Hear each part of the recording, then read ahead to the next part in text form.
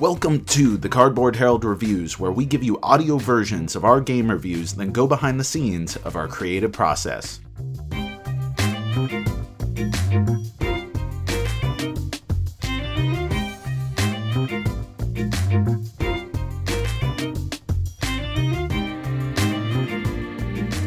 A Game of Thrones, Hand of the King, designed by Bruno Cathala, art by Mihailo Dimitrievski, published by Fantasy Flight Games 2016, 2 to 4 players, 15 to 30 minutes.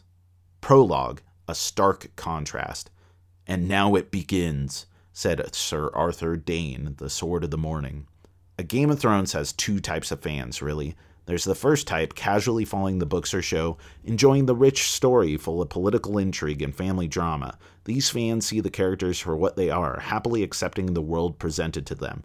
Then the other type, hiding in dark recesses of the internet, donning tinfoil hats and whispering about time-traveling fetuses, bolt-on skin, dancing wolves, and hidden harps. These are the fans who dedicate hundreds of hours scrutinizing every word George Martin ever wrote, trying to puzzle out the story behind the story. It's this latter audience that will be intimately familiar with the artwork of Mihailo Dimitrievski, a prolific fan who has done bright, colorful, cartoony artwork for just about all 7 million major and minor characters in A Song of Ice and Fire, frequently used in wikis, fan sites, and theory videos. So you can imagine my surprise when Fantasy Flight Games teamed up with celebrated designer Bruno Cathala to release a game fully illustrated by Dimitrievski. Mouth agape, the tinfoil hat slipped right off my head. How the game is played. In King's Landing, there are two sorts of people, the players and the pieces. Peter Baelish. Hand of the King is an abstract tactical game that is easy to learn, teach, and play. King's Landing is set up by shuffling 36 cards together and laying them out in a 6x6 grid. 35 of these cards are characters that players collect, each belonging to one of 7 powerful houses in Westeros. The 36th card is Varys, the political mastermind that players will move on their turn. Setup is finished by drawing the 6 companion cards that will be available during the game. The game flies by as each player takes a turn moving Varys. You announce a direction and a house, then move in that direction to the furthest character in that house, gaining control of that character and strengthening your influence.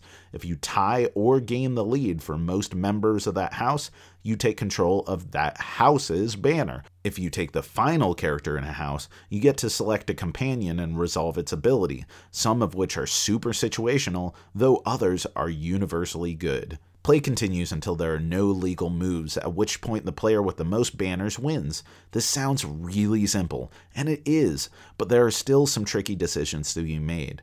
Do you focus on one house early on, or make sure you have a few cards of each house just so you can jump on some late game opportunities?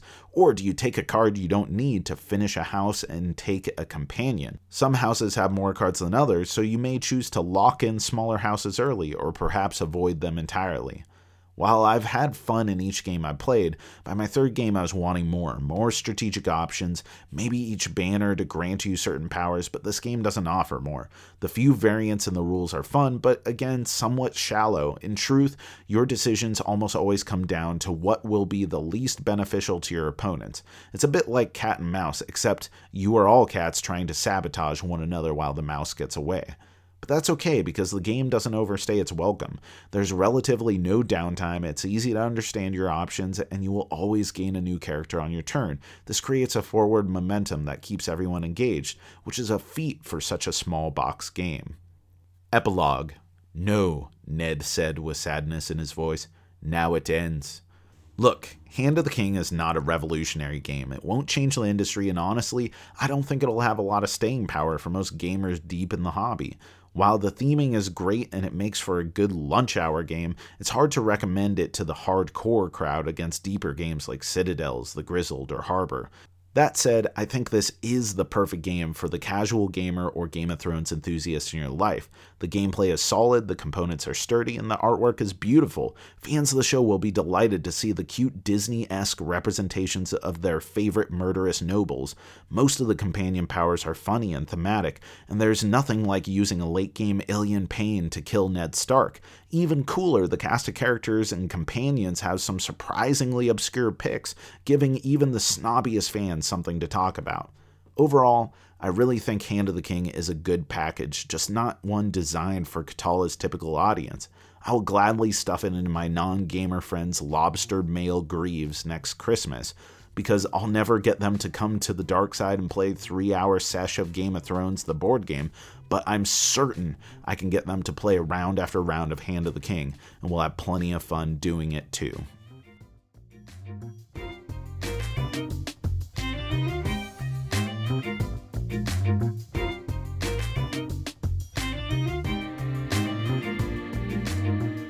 Hey everyone, this one is short, sweet, and simple because it's a small box game, but it is still a game review nonetheless, and I figured that you probably haven't had a chance to look at a lot of Game of Thrones Hand of the King coverage, so you know what? I'll throw it on TCBH Reviews along with all the other reviews that we've been doing.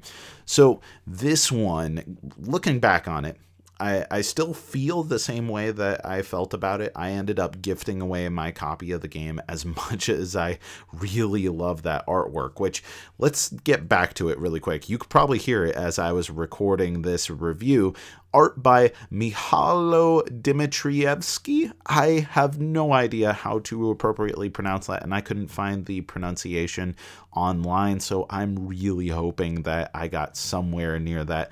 Mihailo. I am terribly sorry for mispronouncing, and if anyone out there knows how to appropriately break that down for me, shoot me an email, cardboardherald@gmail.com.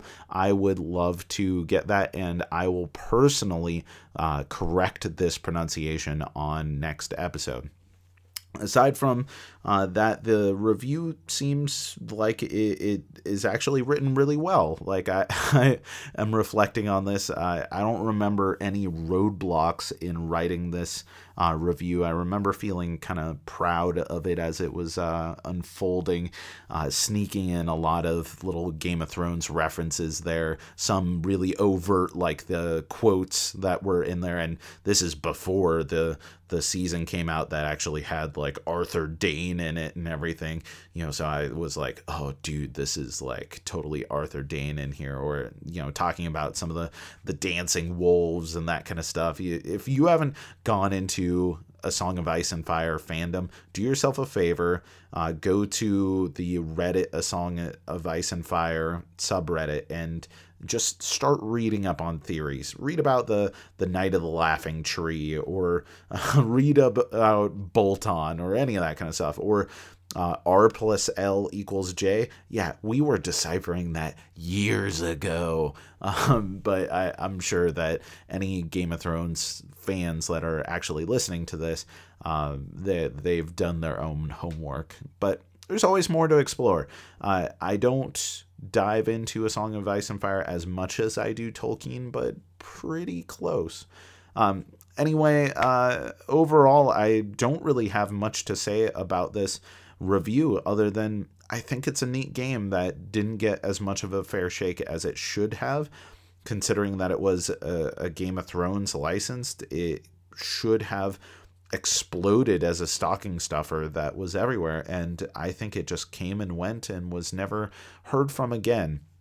I do want to mention that I have interviewed Bruno Cathala a couple times for our other podcast, and encourage you to check that out. He's been on for a couple reasons, including his favorite gaming memory, and we talk about the story of this game coming into existence in the longer form interview that we did kind of toward the beginning-ish of 2017. So that's all on there. I encourage you to check it out.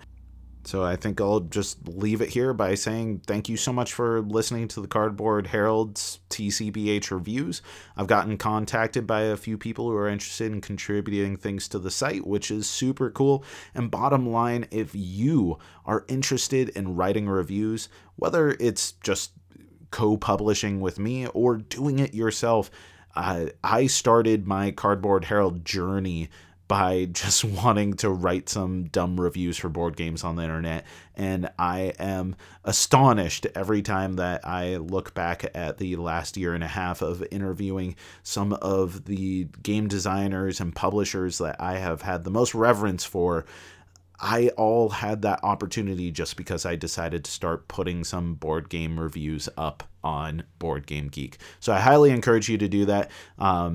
And while I'm thinking about it, I'm going to make a note. Maybe I should do a favorite game set in Westeros cardboard cutout. Okay, note taken. And yeah, so I'll leave you with it. Thank you so much for listening to the Cardboard Herald. I've been Jack, and remember, you keep on gaming. As always, the Cardboard Herald is a completely free service focused on spotlighting games, gamers, and game creators. You can find all of our podcasts, including the Cardboard Herald and TCBH reviews, on iTunes, Stitcher, and our website. For more recommendations and reviews, you can also head over to our YouTube channel. We do not pay to advertise the show, so please continue spreading the word, following, liking, rating, and doing all the social media things. It truly does help us out a ton. If you'd like to drop us a line and maybe have your listener mail read on air, find us on Twitter @CardboardHerald, or send us an email to cardboardherald@gmail.com, or click the contact link on our page. Once again, thank you for listening. I've been Jack for the Cardboard Herald, and you keep on gaming.